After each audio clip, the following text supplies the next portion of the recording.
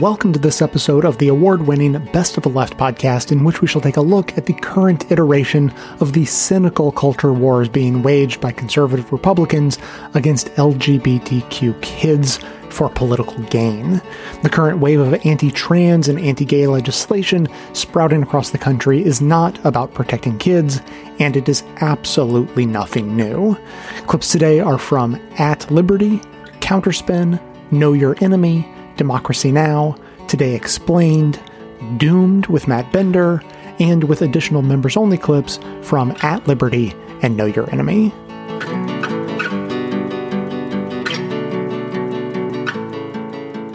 To get us started, Nikita, what do you make of this surge in anti-trans legislation across the country, and where is it coming from? Yeah, so as most of the listeners will know, this is a truly horrifying surge of legislation across the entire country that is targeting some of the most vulnerable people in this country, even in places like New Hampshire and Michigan that have, in other situations, been understood as more LGBTQ friendly. And a particularly odd feature of them is that while some of them are more broadly targeting the LGBTQ plus community, most of them are really honing in on trans people and specifically trans youth. So yeah, the questions that we have to be asking now are like, why trans people and trans kids in particular? And why now? What's going on now? The place that I would kind of locate the start of this particular anti-trans surge is in 2015 in Houston, when there was a local ordinance that would have provided anti-discrimination protections on the basis of gender identity. And there was a campaign called the Campaign for Houston that mobilized under the slogan, "No Men in Women's Bathrooms," and managed to successfully prevent this ordinance from going forward. So in 2014, you have the Ferguson Uprising, followed by the uprisings in Baltimore and the birth of the Black Lives Matter movement. And in 2015, you have the Supreme Court ruling that legalized same-sex marriage. It seemed like the religious right had sort of lost this battle of the culture war, that, this shift away from a civil rights framing to a love is love kind of emphasis on family, on love and emotion, things like that, had been really successful in changing American attitudes about same-sex marriage. So what are they going to do? These conservative forces were looking for a new wedge, a new angle, a new way to sort of push back against some of the gains that had been made by social movements around gender and sexuality, and also around racial justice. And trans people, and in particular the issue of trans folks in bathrooms, provided a valuable wedge issue for a number of reasons. One, by focusing on a narrower, even smaller segment of the community that was more marginalized and has historically been marginalized even among lesbian, gay, and bisexual communities, it was a way to target a demographic that was more vulnerable. It also tied into a perception that's inaccurate, that trans kids, trans young people are something new, that this is something that is sort of like unprecedented, an unprecedented shift, a social experiment in gender norms. And third, it tapped into fears around gender violence and locating the bathroom, the public bathroom, as a particular site of imagined gender violence. And if you look at the materials, the sort of promotional materials that were used in this 2015 campaign, there's this advertisement, a really just noxious video advertisement of a young white girl in a bathroom stall sort of turning around, and there's this large kind of hairy, darker skinned hand reaching out towards her. Now, this fantasy has nothing to do with the reality of trans people trying to use the bathroom. Let's just be clear about that. But what it does have to do with is a long history of using white children and white girls and women in particular, and their fears for safety as a political issue to heighten racial inequality and the marginalization of gender and sexual minorities.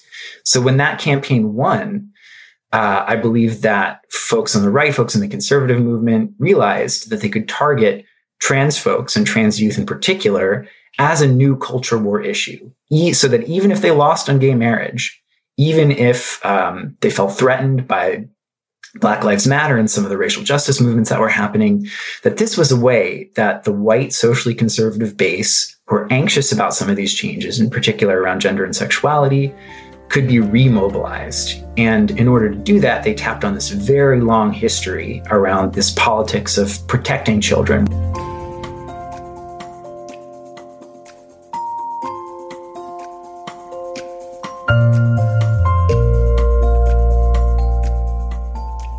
I think for a lot of people, it's like a joke, that you would say that parents who support their child are abusers, and parents who abandon or deny or punish them, well, they're the healthy ones.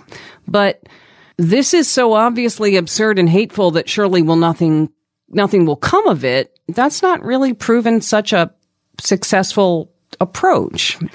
Look, it's not legally binding what Abbott and Paxton have both declared, but it is having a profound impact on our young people and their families. People in Texas, as a result of hearing the remarks and the actions taken, they might be afraid to bring their trans children to a doctor now, which is in no one's best interest.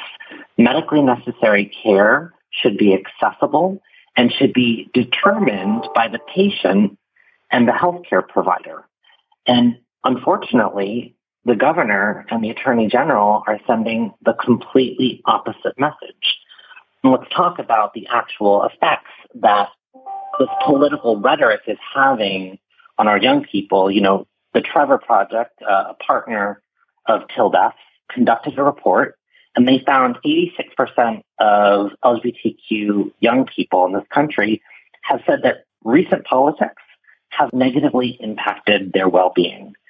There's 195 state bills proposed in 2022 alone, and it's just March, So we're wrong to say this is ridiculous. We do have to engage at every level to push back against these bills, even if they're just at a low level, even if they're just maybe not going to bubble up to become actual law, they still are having an effect.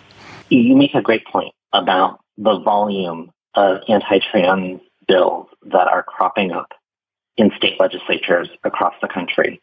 2021 was no exception. There was a similar number of anti-trans bills introduced in state legislatures, including in the state of Texas. And it's not a mistake. It is not a coincidence. What is happening is the result of a highly coordinated effort by a number of opponents who would seek to harm our young people in this country.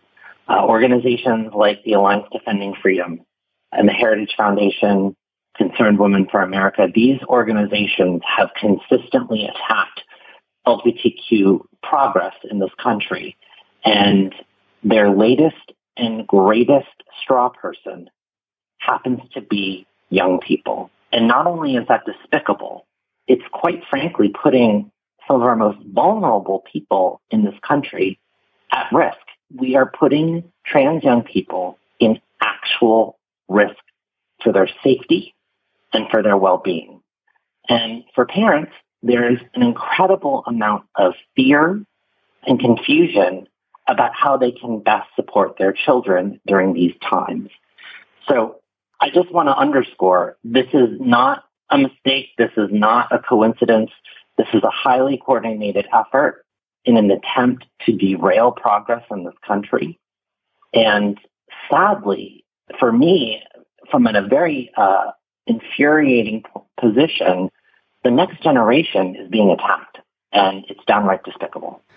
Are there any particular things that you would like news media to do more of, or maybe less of, in terms of their reporting on trans issues and these predations on trans people's human rights? First things first, we need to remember that these attacks are on children and their families. This isn't a trans rights issue. This is an infringement on the rights of families.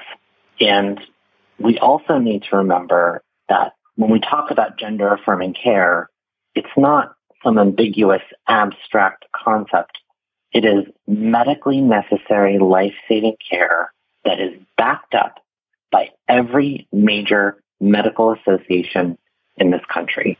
We know that when trans people of all ages have access to gender-affirming care, it enables trans people to thrive.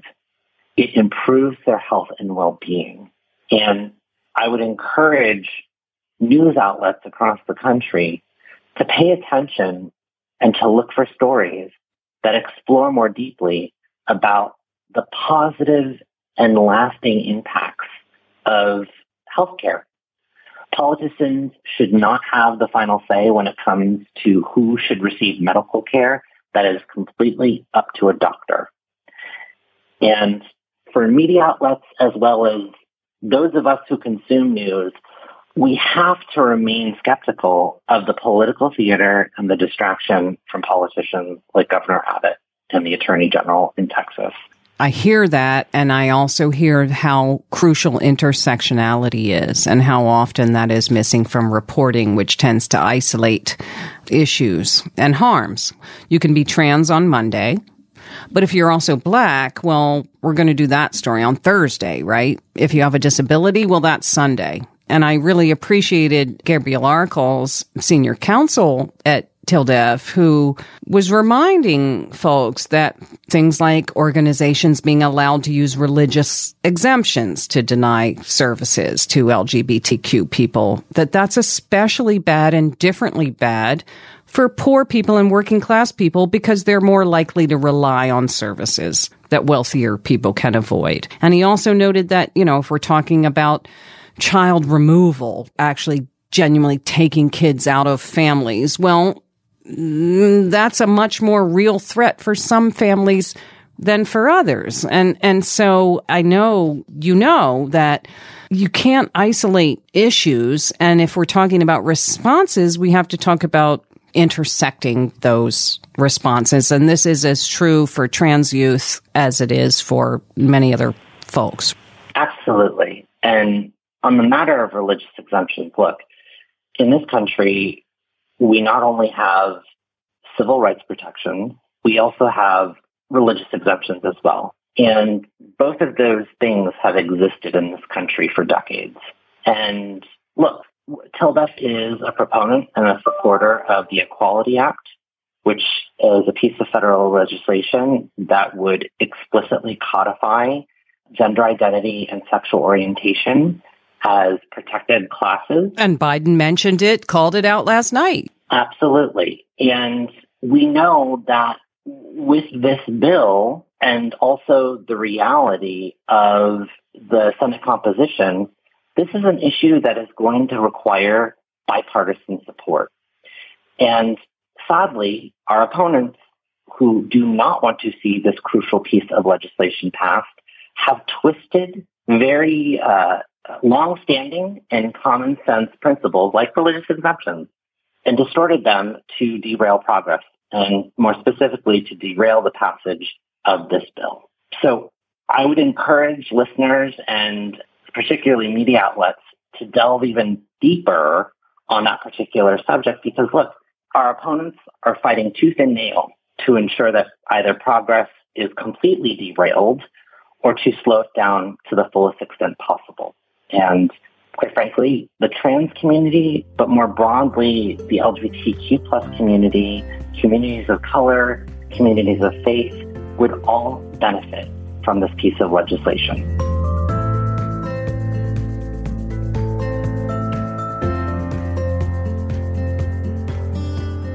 Before we get to legislative session, one more pivot point, which was June of 2020, which was a busy month, you may remember, but there was a critical victory at the Supreme Court for LGBT rights in Bostock v. Clayton County. So these were a collection of cases in which LGBT people, including a transgender woman named Amy Stevens, were fired from their jobs. And it was not up for debate whether they were fired for discriminatory reasons. What the Supreme Court was hearing was whether the discrimination they faced was prohibited by Title VII of the 1964 Civil Rights Act, which prohibits sex discrimination in employment.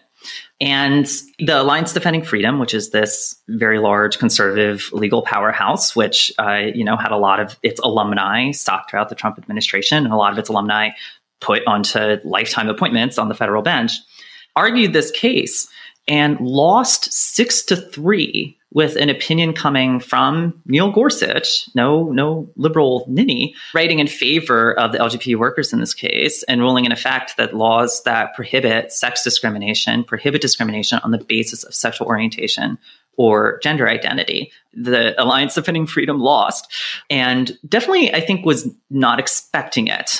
You saw people like Harry Severino calling this deeply unfounded and a massive failure. You saw Senator Josh Hawley calling it the end of the conservative legal movement, which I think says a lot about how they view the conservative legal movement.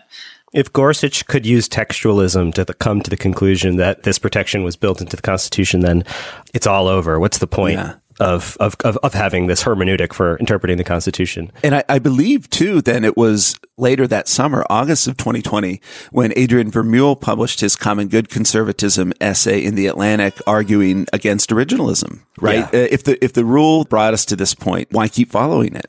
It's almost as if it was just a pretext to come to exactly. to come to preordained policy goals. Who's to say? So, walking away from this case, the Alliance Defending Freedom and really the conservative legal movement as a whole has been deeply embarrassed. I mean, remember, they stole the conservative legal movement stole a Supreme Court seat from the nation's first Black president in order to weigh the dice that they just lost on. Yeah. To say nothing of, this was after the Kavanaugh fight, right?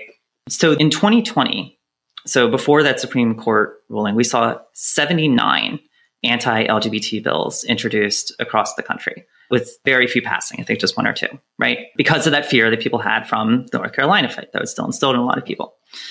Then in 2021, after they suffer that Supreme Court loss, you have over 150, so it nearly doubles. And a number gets signed into law, including an athlete ban in Idaho and a ban on updating birth certificates. And then we come to this year where we have surpassed 250 anti-LGBT bills introduced in state legislators across the country.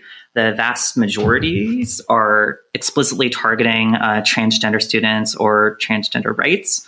29 are bans on gender-affirming care, a term you're going to hear me use a lot. Gender-affirming care is an oft misunderstood area of medicine, particularly as it applies to kids. But frankly speaking, without getting too much into it, it's helpful to see it separated by age groups. So for example, when an elementary school age kid begins wanting to identify as a girl, go to school as a girl, grow their hair out, or identify as a boy or non-binary, right?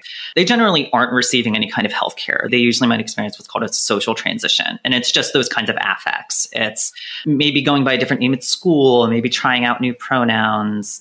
But generally speaking, the model that a lot of healthcare workers work with and pediatricians broadly have endorsed, the affirming model, speaks to sort of just giving them room to explore, especially when they're that young. Simply so they have the time to sort of find themselves and be sure if they want to move on to the next step. So if we're thinking in middle school, if a child's identifying as trans, they might access what are known puberty blockers. These are entirely reversible means of basically pausing the secondary sexual characteristics that children adopt during puberty. So it's really just a means of giving families even more time, right, to monitor their child's overall well-being, to give them a chance to experience life basically in this new gender, right? And then for transgender adolescents, you might see what's called hormone replacement therapies. So for example, if they're seeking feminizing effects, they would take estrogen as well as medication to block the body's production of testosterone. Or if they're seeking masculinizing effects, if they're a transgender boy, they might seek out testosterone. And on some extremely rare occasions, older teens, 16, 17-year-olds might access gender-affirming surgery. But for the most part, that doesn't really happen. And if it does, it's usually among kids who have been consistently and persistently presenting in their identity for more than a decade. These are endorsed by the broad mainstream of the medical community, by the American Medical Association, the American Psychological Association, the American Academy of Pediatrics. They're the result of, no kidding, a century of research. Gender-affirming care is older than antidepressants. Are you suggesting to me that those institutions know better what kids need for their health and well-being than Josh Hawley? Dare I? I think... And I lay all that out for the explicit reason that I think that when most people hear the words transgender and healthcare, they immediately leap to surgery. Right. And it's important to understand that when we are talking about kids, especially young kids, they're never really accessing anything that's permanent.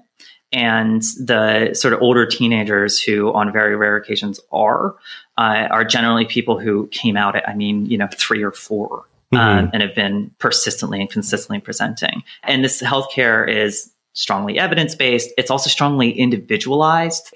It's not a factory. It's not sort of conveyor belt. And it's important to understand that everybody takes these decisions very seriously. Parents do, healthcare providers do. They're making these decisions in consultation with psychologists, with psychiatrists, usually bringing the school along. So we've seen 29 bills just this session attempt to ban that care. That care, which, by the way, transgender kids are 4 times as likely to have experienced a suicide attempt as their non-transgender peers. And access to this care decreases it by as much as 70%. And some studies, in fact, brings it down to lower rates than their cisgender peers. So understand that this is the only method we have to treat what is really a mental health crisis amongst transgender teens. And these states are seeking to ban it. One of these already passed in Arkansas. Luckily, it is currently blocked from enforcement by a federal judge's order. And then another has been enacted in Texas, but not really through legislation. And we'll get into Texas shortly.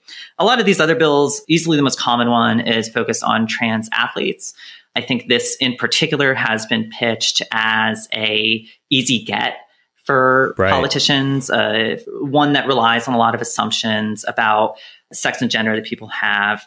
I say it tends to be really ripe for propaganda because most people don't know a transgender person. But unfortunately, most people also don't watch women's sports.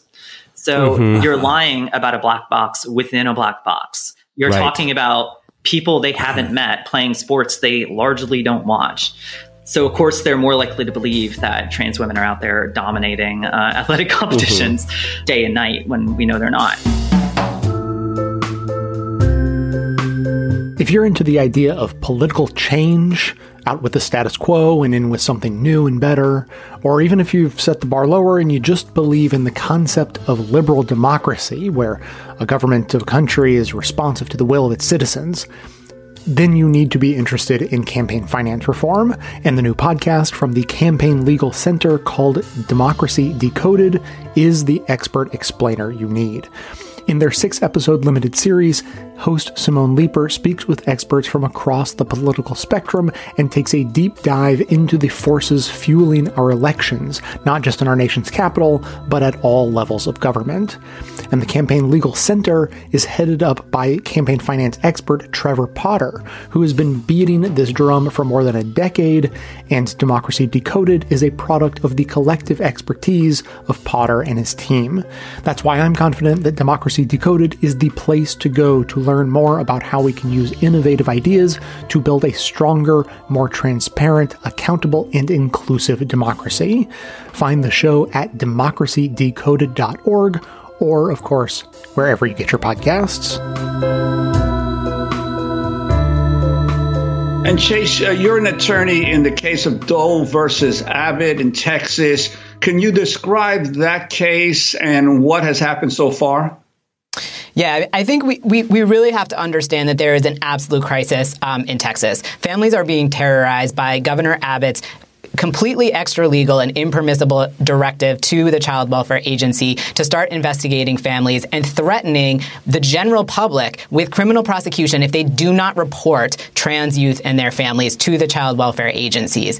Right now on the ground, we know that families are being investigated solely because they have transgender children. Teachers are being asked to report transgender children and their families to child welfare authorities, and providers have cut off healthcare across the state. So the practical impact is catastrophic, and people are suffering. We filed a lawsuit to try to block this directive.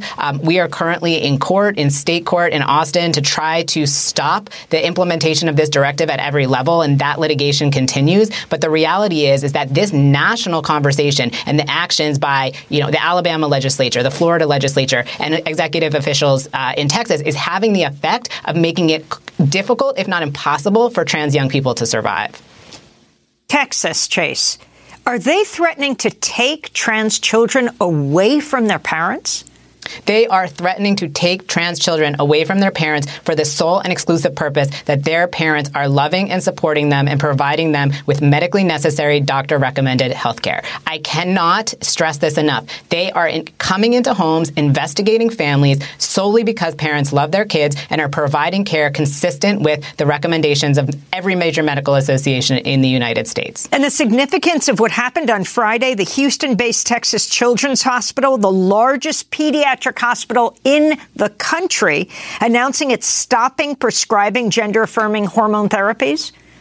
They have cut off care, canceled appointments, and we're talking about life-saving, necessary care. So we have young people who are relying on this care to stabilize their health and well-being. A lot of this care is time-specific. So they are pulling young people off of care that's going to force them into their endogenous puberty. The extent of the fear and trauma is unimaginable right now, and there is very little recourse for many people. So we are fighting with everything we have to stop not only the implementation of these directives, but the fallout from them. Because it's not just these large hospitals, but individual providers, because of fear of criminal prosecution if they continue to follow their ethical obligation as doctors to treat their patients. And Chase, we only have about a minute left, but I'm wondering if you could talk about some of the legislation occurring in other states, for instance, in Idaho, Iowa, or Utah. Yeah, I think I just want to highlight briefly that both Idaho and Alabama currently have felony bans on healthcare pending. So if those bills pass in Alabama, there's one vote left in the House. In Idaho, it has to make it to the Senate. These are bills that also would be similarly catastrophic for trans people. And we already have such a bill that thankfully we enjoined in Arkansas, but our litigation continues there. And of course, there's dozens of bills across the country still pending. And specifically in Idaho, what you are most concerned about happening there? I'm concerned that this bill passes and all care is cut off. And not only is it cut off, that bill would make it a felony with potential life imprisonment, not only to treat people in state, but to take someone out of state to get the treatment. What are families supposed to do? And as a parent, I simply cannot imagine what it must feel like to face criminal prosecution to try to keep your kid alive. And how many bills like this have been introduced around the country, Chase? We are facing a context now where over 35 states have introduced bills targeting transgender young people. Thankfully, we are able to stop some of them, but we are continuing to fight to the very end of these legislative sessions because there is an aggressive push to move these quickly through state legislatures.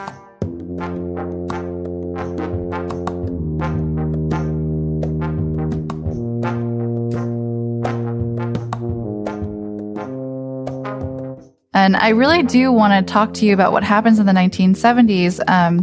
You wrote in the Washington Post about how the weaponization of white womanhood and also this the politics of protection really came into play when we were talking about efforts to justify welfare cuts and restrictions on reproductive health that disproportionately impacted communities of color. And I would love to just hear more about what happened there.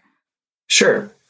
So what conservative movements found was that child protection was a really powerful rhetoric. It was versatile. It could be applied to a lot of different situations and a lot of different political agendas, but it could mobilize their base by touching into that almost kind of primal instinct that many parents have to protect their children. And of course, that's pretty reasonable. Like, who wouldn't want to protect their children, right?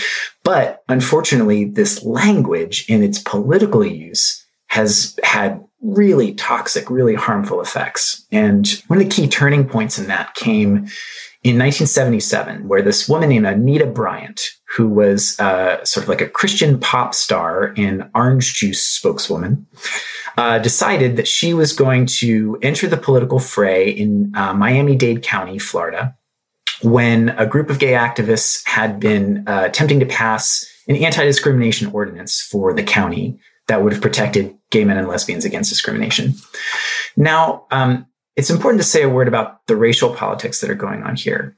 So in early lesbian and gay movements, often adopted the sort of paradigms and language of the Black freedom struggle and civil rights movement in order to sort of make sense of how gay men and lesbians could make political claims. Now, this is sort of a double-edged sword, because on the one hand, it can create a powerful basis for solidarity across lines of difference between white gay men and lesbians and African Americans of many sexual orientations. On the other hand, it can also take an appropriative form in which white lesbian and gay activists sort of act as if they have a similar kind of oppression to African Americans when they simply don't. And this was one of the dynamics that was playing out in Florida in 1977, where a mostly white coalition of lesbian and gay activists were using some of the civil rights rhetoric that was sort of cut and pasted from Black freedom and other ethnic liberation struggles in ways that were sort of uncomfortable and inappropriate. And Anita Bryant figured out a very strategically powerful way to tap into this by combining these racial tensions with the language of child protection. She started a campaign called Save Our Children and argued that homosexuals, because they cannot reproduce, have to recruit. And the way that they recruit is by targeting children, by preying on children. And it was really powerful and it was really successful. The ordinance was overturned by a popular vote of a landslide, and it set in motion this huge backlash that I think is actually very similar to the backlash we're seeing today. What you'll find as a common theme in many of these is that these supposedly child protection-oriented campaigns have disproportionate effects on communities of color. We see that with welfare debates. We see that with mass incarceration policies, all these sorts of policies that, even when they are supported by a multiracial constituency, have these very harmful effects. And so the religious right found that they'd sort of hit upon a really powerful formula. And that is exactly what we're seeing today from 2015 to the present. We're seeing these conservative movements recognizing that by frightening people into thinking that their children are under threat, you can push a really wide range of agendas.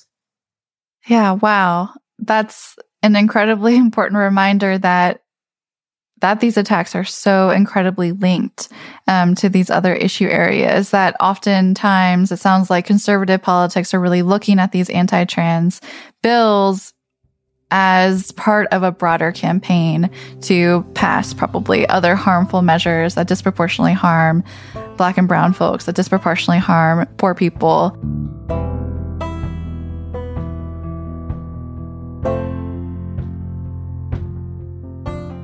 The first thing you got to know about Florida's Don't Say Gay bill is that it's not actually called Don't Say Gay. No, it's the Parental Rights and Education Bill. Danielle Pryor is a reporter with 90.7 WMFE Public Radio in Orlando.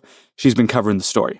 The idea is that parents should have more rights to decide kind of what children learn in classrooms. It's a big push of Governor DeSantis and Republicans here in the state of Florida. And the idea is that parents should have some say in, whether kids are learning about things that are considered age appropriate or inappropriate, depending on kind of which camp you're in. So I think we've strengthened parental involvement to say, look, you're in charge. And so we're going to protect your rights to be in charge and give you some tools in which to carry that out. Turns out this isn't the first time Florida has tried to censor what schools can talk about in the classroom. We've seen bills like Don't Say Gay. We've seen bills like the Stop Woke Act, a bill that's also on its way to the governor's desk, and that bans critical race theory in classrooms and bans conversations about history that makes students uncomfortable, right? So if you think about, teaching slavery in classrooms or the civil rights movement or things like that, you would have to be very careful about how you talk about certain things and the activities that you do to teach that history so as not to make someone, quote, uncomfortable. And so we've seen bills here in Florida, which are all trying to kind of decide what kids learn, what they can discuss and what they can read in classrooms, whether that's talking about LGBTQ people or Black and brown people. And what does the Parental Rights and Education Bill or Don't Say Gay explicitly say about, saying gay, I guess? It's so vague, Sean. It really is. It's this idea that, kids in kindergarten through third grade classrooms won't be able to discuss gender identity and sexuality. So the bill at its core prohibits schools from discouraging or prohibiting parental notification and involvement in critical decisions that affect the student's mental, emotional, or physical well-being. But it is the clause about restrictions on teaching LGBTQ topics that's gotten the most attention. So that could mean so many different things, right? It could mean, a kindergartner maybe couldn't read a book about someone having two mommies and two daddies. Or it could be, a second grade classroom, if they usually do, one of those like family tree craft projects, that will they be able to talk about their transgender brother or sister, right? When they're kind of displaying their family tree proudly in the classroom. And another part is that even the older kids in middle school and high school won't be able to talk about LGBTQ content if it's considered, quote, age inappropriate. Initially, the bill's language said that schools could not encourage discussion, but that was criticized for being way too broad. So discussion was changed to instruction. Also, the bill allows schools and school districts to out a child to their parent or guardian. So if a child was to talk to a teacher or counselor and say, hey, I think I might be gay or I think I might be trans, districts, unless this information would cause harm in some way to the child, are required to share that with families. But the bill's sponsor did file a controversial amendment that would have essentially erased that exception. That amendment, however, was withdrawn before the vote on the bill. How much are schools and children talking about sexual orientation and gender identity in kindergarten through the third grade as it is? I would assume not much. I was a high school teacher, actually, before I was a journalist. And I can tell you that the only time we really talked about those issues, at least in my English classroom, is, it would come up in books. So there would be gay characters, there would be trans characters in books. But other than that, not much. I mean, I could imagine like maybe a history teacher would talk about maybe like LGBTQ civil rights history, Stonewall, Harvey Milk, that sort of thing.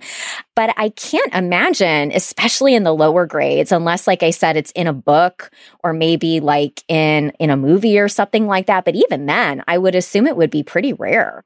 What does the bill say about what happens if a teacher does bring up sexual orientation or gender identity in, say, a third grade classroom? What happens to that teacher? So basically, it opens the door for lawsuits, unsurprisingly. And so school districts and school boards, I think, are very nervous right now to see what will happen. If a parent decides, you know what, my child, like I said, read a book about gay people in class, and I'm upset about this, and now I'm going to sue the school district, sue the school board. Whether that'll be found to kind of hold water or not is uncertain at this time, but I think it's a concern, and unfortunately, it'll probably have a chilling effect on teachers when they're lesson planning. Unlike the Stop Woke Act, though, which I suppose we've been seeing stuff like that against critical race theory across the country, now Governor DeSantis and other legislators in Florida want to police conversations about queerness. And last time I checked, there are a whole lot of queer people in Florida. There are. And there's even out people in the state legislature, some of whom you've seen, like Carlos Guillermo-Smith, who has been fighting against this Don't Say Gay bill for months now. There's nothing inappropriate about a visibility for LGBTQ families. LGBTQ Floridians are a healthy and normal part of every society and of every school. And is really concerned about how this is going to affect LGBTQ kids' mental health. We know that those kids tend to have higher rates of anxiety, depression, and suicidal ideation. And they also tend to have higher rates of homelessness. And so I think he's really concerned. And a lot of LGBTQ advocates in the state are really concerned about, if you are telling kids that innately who they are is inappropriate and making them scared to come out in schools. What is this going to do to this very, very vulnerable set of kids throughout the state?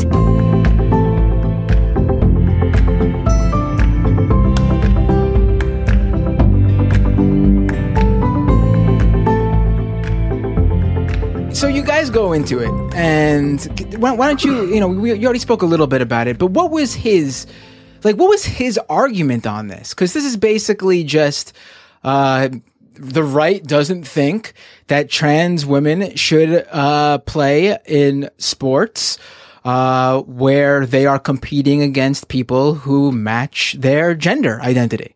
That's their whole argument, and they believe that it gives these trans women a competitive edge, even though, again, the only as far as I've researched and I've heard about this topic for many, many years on various different college sports, and every time they're worried about some competitive edge where like the trans woman ends up coming in like 9th, 10th, 15th, 20th, not even on the lineup page list.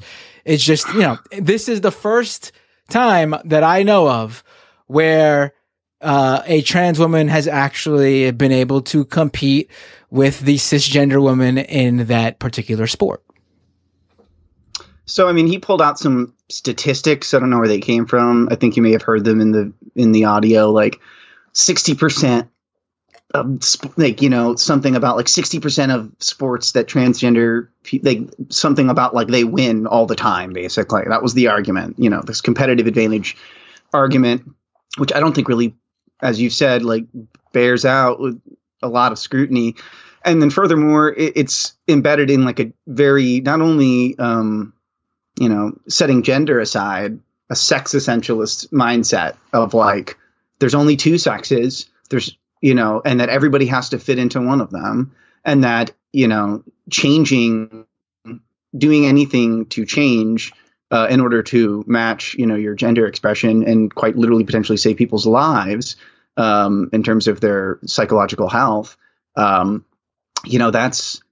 They basically want to say those people aren't women and therefore should not compete with women. They want to more or less continue to kind of like create buckets for people and then essentialize them in those buckets and say only people can play, with like, basically. They bring up arguments of, why do we have male and female sports? And I'm like, well, I think there's a long history of reasons for that, and there's some interesting arguments around that. But their desire, when you kind of get to like what the solution is, it's not really one of inclusion. It's not like they're saying, let's create a sort of, area of sports where anyone can compete against anyone and actually make it about like what's human excellence or whatever, versus, we should continue to create these like subdivisions of people, and we should do these really invasive sort of like, examinations, like borderline Gattaca examinations in order for you to just compete. Right. It's not about like you could literally on that little banner he's got, you could just, he's got women's sports in big red letters. But you could just literally it wasn't Olympic. He didn't even attempt to qualify his statement of like, should it be like these super, super high stakes, money making sports where that's what it's become. He made a very grand, argument of should it be sports? And I'm like, man, what the fuck are sports about? Like, what is the point of sports? And he said to win. And I thought to myself, that tells me so much about you. Yes, it tells me about sports. That says a lot about. I'm sure if you asked like a very large percentage, I'm not going to put a number on it, but very large percentage of people with similar ideologies to Steven Crowder, i.e. conservatives, the right, whatever you want to call them, they probably would say the same exact thing.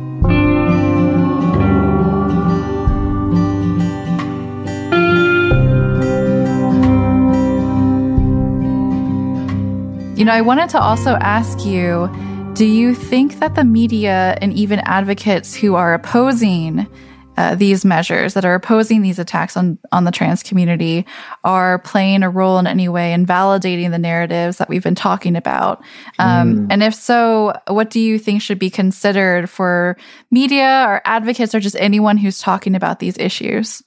Yeah, that's an excellent question. And it's a complicated one because it's very tempting to just want to flip the rhetoric and be like, well, you know, Greg Abbott says he's protecting children from child abuse. No, we're protecting children because we're providing them the care that they need. And that's understandable. And I wouldn't necessarily criticize it. But the problem is, again, as we've seen, so long as we're in this discourse of protecting children, more often than not, it's going to be turned to political purposes that are not actually aligned with what we want. I would want to hear from a wide range of activists and, you know, legal workers and stuff about what's been effective in different contexts. But for myself, what I would say, I think children need less protection and more empowerment. Less protection, more empowerment.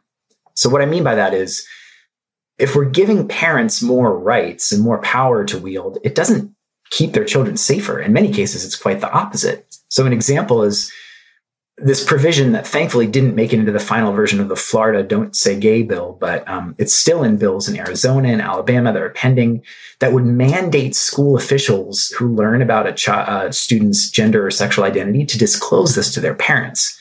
And, you know, those of us who grew up in the South and in some of these settings, like, know that can be literally fatal to young people, literally fatal.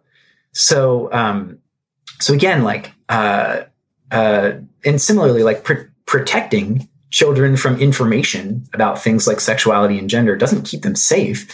It's directly responsible for massive amounts of harm, ranging from STIs, unplanned pregnancies, sexual violence, to poor self-esteem, isolation, self-harm, like all these sorts of things. So I just think that protection is the wrong way to think about it. I think that empowerment is a much more promising way to think about how we should relate to young people, and LGBTQ and trans young people in particular. And so part of that's a shift in sort of how we talk about it, but it's also a shift in sort of how we think about political organizing. So I want to really highlight in this moment, in the last week or two, these student walkouts that have been happening in Florida, that have been initiated by youth, led by youth. And it's building off of this broader pattern of youth mobilization against gun violence, against racist police murders, against COVID policies that have put young people at risk. So we're seeing a real surge in youth-led youth activism. And one of the things that we can be doing in addition to our work, challenging these bills in legislatures, is really trying to highlight and uplift that youth-led organizing that recognizes youth empowerment and not just child protection as one of the things that's most likely to actually create real lasting safety and social justice.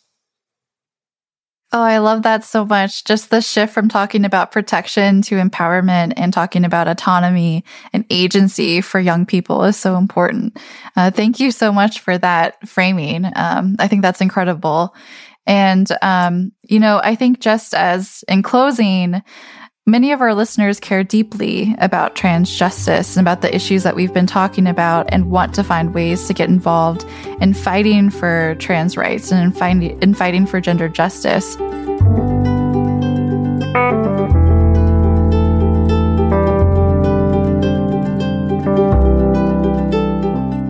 Then that sort of goes against them. Like the idea then that you care so much and are spending so much time trying to litigate this issue that is not going to affect literally 99.95% of people in this country. Like, how many student athletes across the country are there, and how many of them are actually in a league with a transgender person? That's also, what I asked him, right, and he couldn't answer that because it's not actually that like not only do I fundamentally disagree that the premise is there is even a problem. Right. The whole premise is dumb, but even in their own, like, it's not a big problem. Right. Even in their own world. Right. So it's absurd. And notice too that they only have the problem with transgender women competing in sports with cisgender women, but there's never a problem when it's transgender men competing in men's sports, because it's not about that. They can't really win that one. Like, look, that's Matt, not a cultural war. Look, a super masculine guy like Crowder, he would never get beaten by a trans man in sport. Like, that's the mindset. That's what they think to themselves, because that's why they don't think it's a problem, because, you know, they don't feel because they're so full of themselves. It's like chauvinism. Right. And then there's that situation where, his name totally, I can't remember right now, but it's a very famous case where this transgender, man, college student, was a collegiate wrestler and wanted to compete against men, but the league wouldn't let him because he's a trans man, and forced him to compete against women because that's how they viewed him. And he would defeat the other women while, like, sort of at the same time, like, protesting how stupid this is. He doesn't want to face women. He wants to face other men because he's a trans man. He's a man. And conservatives would be so confused by that one, because they jump in and say that person should not be competing against the women. Well, really? That doesn't fit with what you're saying for the other cases. So either you think trans people should compete with their other people who match their gender identity, or you don't. It's not only when you're not happy with how that's going because the trans person is doing really well in whatever sport league that is. Well, I think the reality is they functionally either don't want them to compete at all, or they think they can get away with arguing, oh, yeah, well, they should compete in this, like, third category or this fourth category, knowing well that that's a bullshit argument, because, like, they're not going to actually support investing in creating like those leagues and all of that stuff. Do you know what I'm saying? Like, So functionally, it's the same argument. They basically just, like, don't care and don't want these people to compete. And I think it's just exclusionary at the end of the day. That's how I view it. Right. The trans wrestler, by the way, is Mac Beggs. And he wanted to compete against other men, and they wouldn't let him because they said he was, you know, his birth certificate said he was a woman, a girl. And they were unhappy with that, when that's exactly what they're, the opposite is what they're unhappy with in the case with Leah Thomas. It's like they just don't want trans people involved in anything. They want them shunned from society is really what it's all about. And it's so strange with the elevation of certain hormones or certain types of things over others. So I'm going to look up the runner that I mentioned. Caster Semenya. Right. So people had, complained that Caster Semenya shouldn't be able to compete. It's unfair. They're winning and winning and winning. Say they forced all these tests and they did all this eugenics garbage and elevated testosterone and estrogen as these molecules and these hormones above, other functional systems like lactic acid, which is why I mentioned Michael Phelps earlier. You can look at Caster Semenya and you can look at Michael Phelps and you can say, hey, these are interesting people. They're both outliers for reasons that it's just natural mutation. And we've got curves of distributions. And sometimes, you end up having someone who not only can produce less lactic acid, but they're super fucking tall and have a crazy wingspan. Or you've got someone who can produce more testosterone that's a woman and can run. And frankly, I think it's there's some red flags as to why Caster was singled out and not someone like Michael Phelps. Right. Well, very obvious ones, yes. Quite. Yes.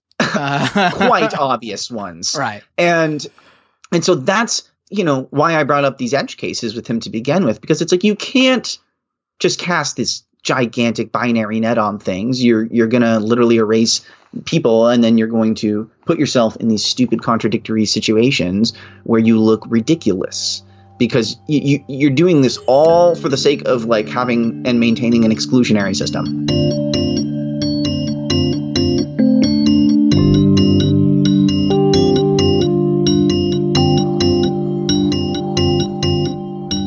Let me just ask you finally, one of the things I liked about another piece I read from Gabriel Arkes was the reminder that courts, not even the Supreme Court, have the final say on an issue. The people do. And I think you've just touched on it, but if you could just say, where would you like to see people using their voice? It's easy to get discouraged when we see things like Governor Abbott and those statements, and it's easy to get confused about what actual impact that can have. And then even if it's not law, it still has an impact. What would you have listeners do to make their voices heard on this set of issues? I have received numerous emails and phone calls over the past several days related to developments in Texas. And I have been on the phone for many hours with our colleagues on the ground. And a lot of folks are asking, what can I do in this moment? How can I be of help when it feels like there is nothing that can be done? And I would say, pick up your phone or go on your computer and call or contact your U.S. Senator and call on them to pass the Equality Act. There is a crucial need for federal protections in this country that would not only strengthen existing civil rights laws in the United States, but would also expand them to include deeply marginalized community members. And for Tilda and for me as a trans woman of color, it matters when the president gets up in front of the world and delivers a State of the Union that calls on his colleagues in Congress to pass the Equality Act. That matters. And for listeners that are looking for one thing to do in support of trans equality, I would encourage you all to contact your U.S. Senator right now and call on them to pass the Equality Act.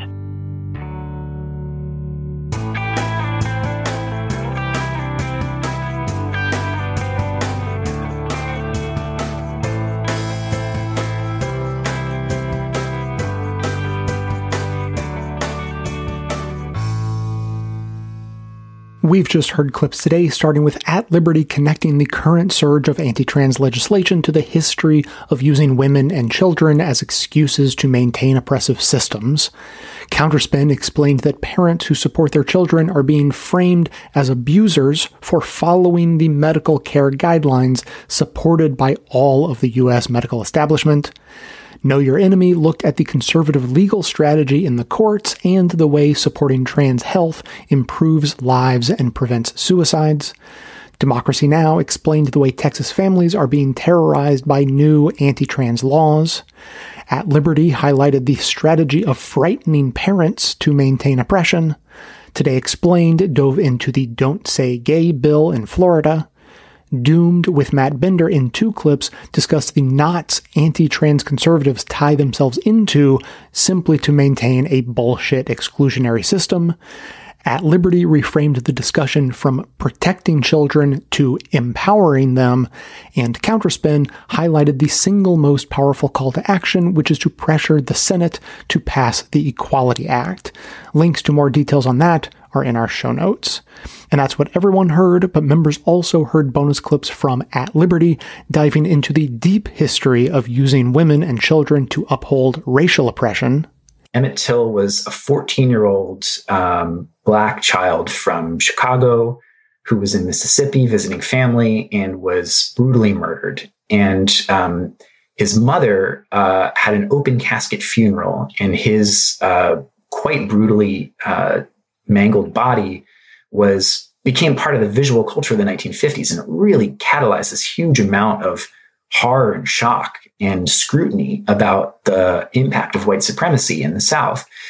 And so it was one of those moments where this discourse of, what this violence is actually about is protecting white women began to be really challenged because it was coming into conflict with these other discourses about protecting children. And Know Your Enemy looked at the evidence that anti-trans misogyny can be a gateway to white nationalism.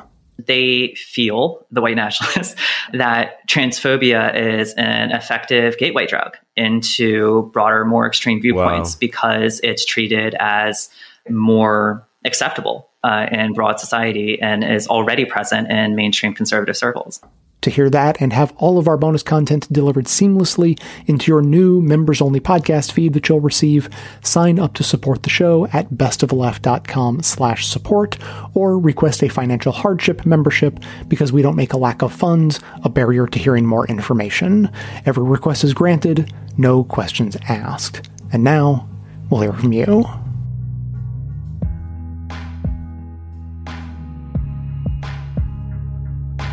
Yeah, hey, Jay, this is Craig from Ohio, and I just felt compelled to weigh in on the conversation that you had with Alex from Maryland about the dynamic between the two parties and then the internal dynamic in the Democratic Party, because it's something I've been agonizing over for literally decades at this point.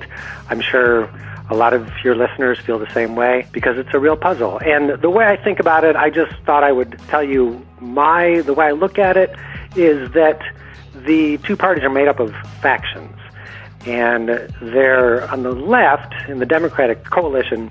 The two major factions are what I call the liberals, which would be the moderates, the centrists, the corporatists, and then the progressives. And on the right, the dynamic is authoritarians and the establishment, so the corporate, more, Mitch McConnell types. But the way this shakes out, and by the way, you can look at how this breaks down by numbers because the Pew Research Center does a survey of the American electorate every few years. The latest one was in November. And if you look on how they describe the various thinking of the ideologies of the different voters, you'll see that on the left, liberals dominate. I mean, what you might call a typical progressive in the mold of Bernie Sanders or AOC, we only make up maybe 12 to 15% of the Democratic electorate. Whereas on the other side, on the right, the authoritarian right, so the hardcore theocrats, they make up, I think, almost 90% of that coalition. So anyways, what happens then is this shakes out, the liberals, since they dominate not only the party, they dominate the media. So when progressives try to take a stand, they get vilified by the liberal majority, and that vilification is amplified through the media. So then the last thing I wanted to mention is that I totally agree with you that with the right, the threat couldn't be more profound. I actually think it's an existential threat for the democracy, for the country, for the planet.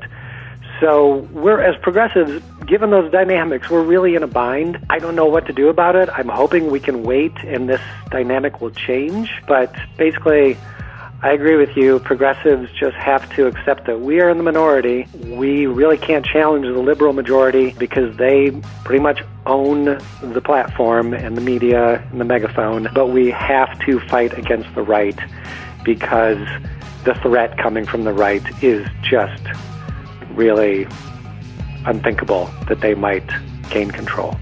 So, okay, that's it. Thanks a lot for hearing me out. Bye-bye.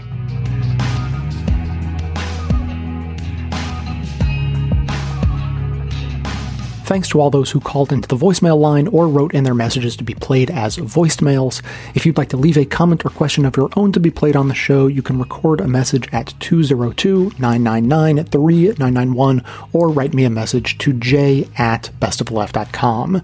First, another quick reminder that there are resources on the Equality Act linked in the show notes. so please check those out. Second, don't forget to join our growing Discord community and add your thoughts to the discussion happening there. Find a link in the show notes for details on how to join. And third, I have some thoughts on Craig's voicemail that we just heard about the dynamics of the parties. And the first thought I had was a very minor quibble, just that I would break up the sort of inter-party or intra-party divisions more than Craig did. Craig sort of broke it up into like two major categories for each party. I would have said at least three for the Democrats, but I went and searched around a little bit for details on the Pew study that Craig was referencing, and NPR wrote a decent article that doesn't really editorialize much, just sort of presents the findings, and they show that the Pew research breaks up America broadly, spanning both parties and out of those parties, into about 9 distinct groups. And that sounds about right to me. So from the article, feel like you don't fit in either political party? Here's why, from NPR. It just starts out explaining that Americans are divided not just by party, but also within them, enough so for Pew to sort Americans ideologically into 9 distinct categories, one more than in its last typology 4 years ago, with some decidedly different contours. So I guess we used to be 8 categories, and now we're 9.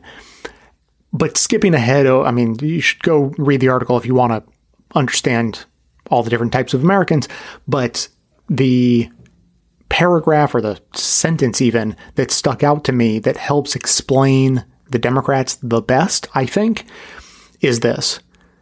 Pew notes that in past typologies, it has found cracks among Democratic groups on social issues like abortion, same-sex marriage, and legalizing marijuana. But those no longer exist. Instead, now the divides are about how liberal the party should be, end quote. And now, to quibble with that, I would say that the phrase, how liberal the party should be, that phrase is doing a lot of work. And the work it is doing is describing the present-day issues that divide the Democratic Party in the same way that abortion, same-sex marriage, and legalizing marijuana used to divide the Democratic Party, but no longer does. And so just how liberal the party should be, you could use that same phrase to describe the Democrats, 10 or 20 years ago, when abortion, same-sex marriage, and legalizing marijuana were issues that divided the party. So to me, the standout lesson is not about how divided or on what the party is, or the left generally is, but that is always going to change as particularly the social issues come, from the progressive perspective and into the mainstream. So getting to Craig's point and his concerns about, progressives being a small minority and the liberals being the dominant group and, all of that, especially and in the media and everything, the goal shouldn't be, not because it wouldn't be nice, but because it's just not going to happen and isn't a worthwhile goal, I don't think. The goal shouldn't be to change how people label themselves, meaning people who label themselves as sort of moderates or corporate liberals or whatever. We don't need them to change their labeling identity to progressive. It would be nice, but that's a goal that is very unlikely to be achieved. It's akin to asking a person to change their identity, and we could go on for days about why beliefs that are tied to one's identity are the hardest to change. People don't like changing their identity. It's sort of a fundamental human thing. The goal instead, I think, should be to punch above our weight in terms of influence and move the Overton window so that moderate liberals can continue to feel perfectly comfortable in their liberal moderation while also coming to support reparations and universal health care and the Green New Deal and every other progressive issue that seems extreme today but will become common sense within the next 20 years. Abortion, same-sex marriage, and marijuana legalization were all extremely contentious issues when I started producing this podcast, And I'm not even 40 years old yet, though I am getting dangerously close. So no one should feel discouraged about the ability of progressives to get their ideas into the mainstream in a relatively short period of time. A little ironically, it is exactly our impatience that helps push our ideas so far so fast. So keep being impatient publicly, but I think take private comfort in our proven track record of making progress. Not fast enough by any stretch, maybe not fast enough to, divert the worst impacts of climate change and all that. I'm sympathetic to all of those concerns, but total despair over our complete inability to make progress, I think, is wildly unwarranted. As always, keep the comments coming in at 202-999-3991 or by emailing me to j@bestofleft.com. I would love to hear your thoughts on this or any other issue. Thanks to everyone for listening. Thanks to Dion Clark and Aaron Clayton for their research work for the show and participation in our bonus episodes. Thanks to the monosyllabic transcriptionist trio, Ben, Ken, and Scott, for their volunteer work helping put our transcripts together. Thanks to Amanda Hoffman for all of her work on our social media outlets, activism segments, graphic designing, webmastering, and bonus show co-hosting.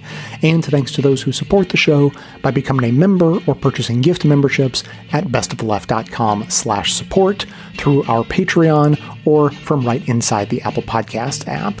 Membership is how you get instant access to our incredibly good bonus episodes, in addition to there being extra content and no ads in all of our regular episodes, all through the regular podcast player.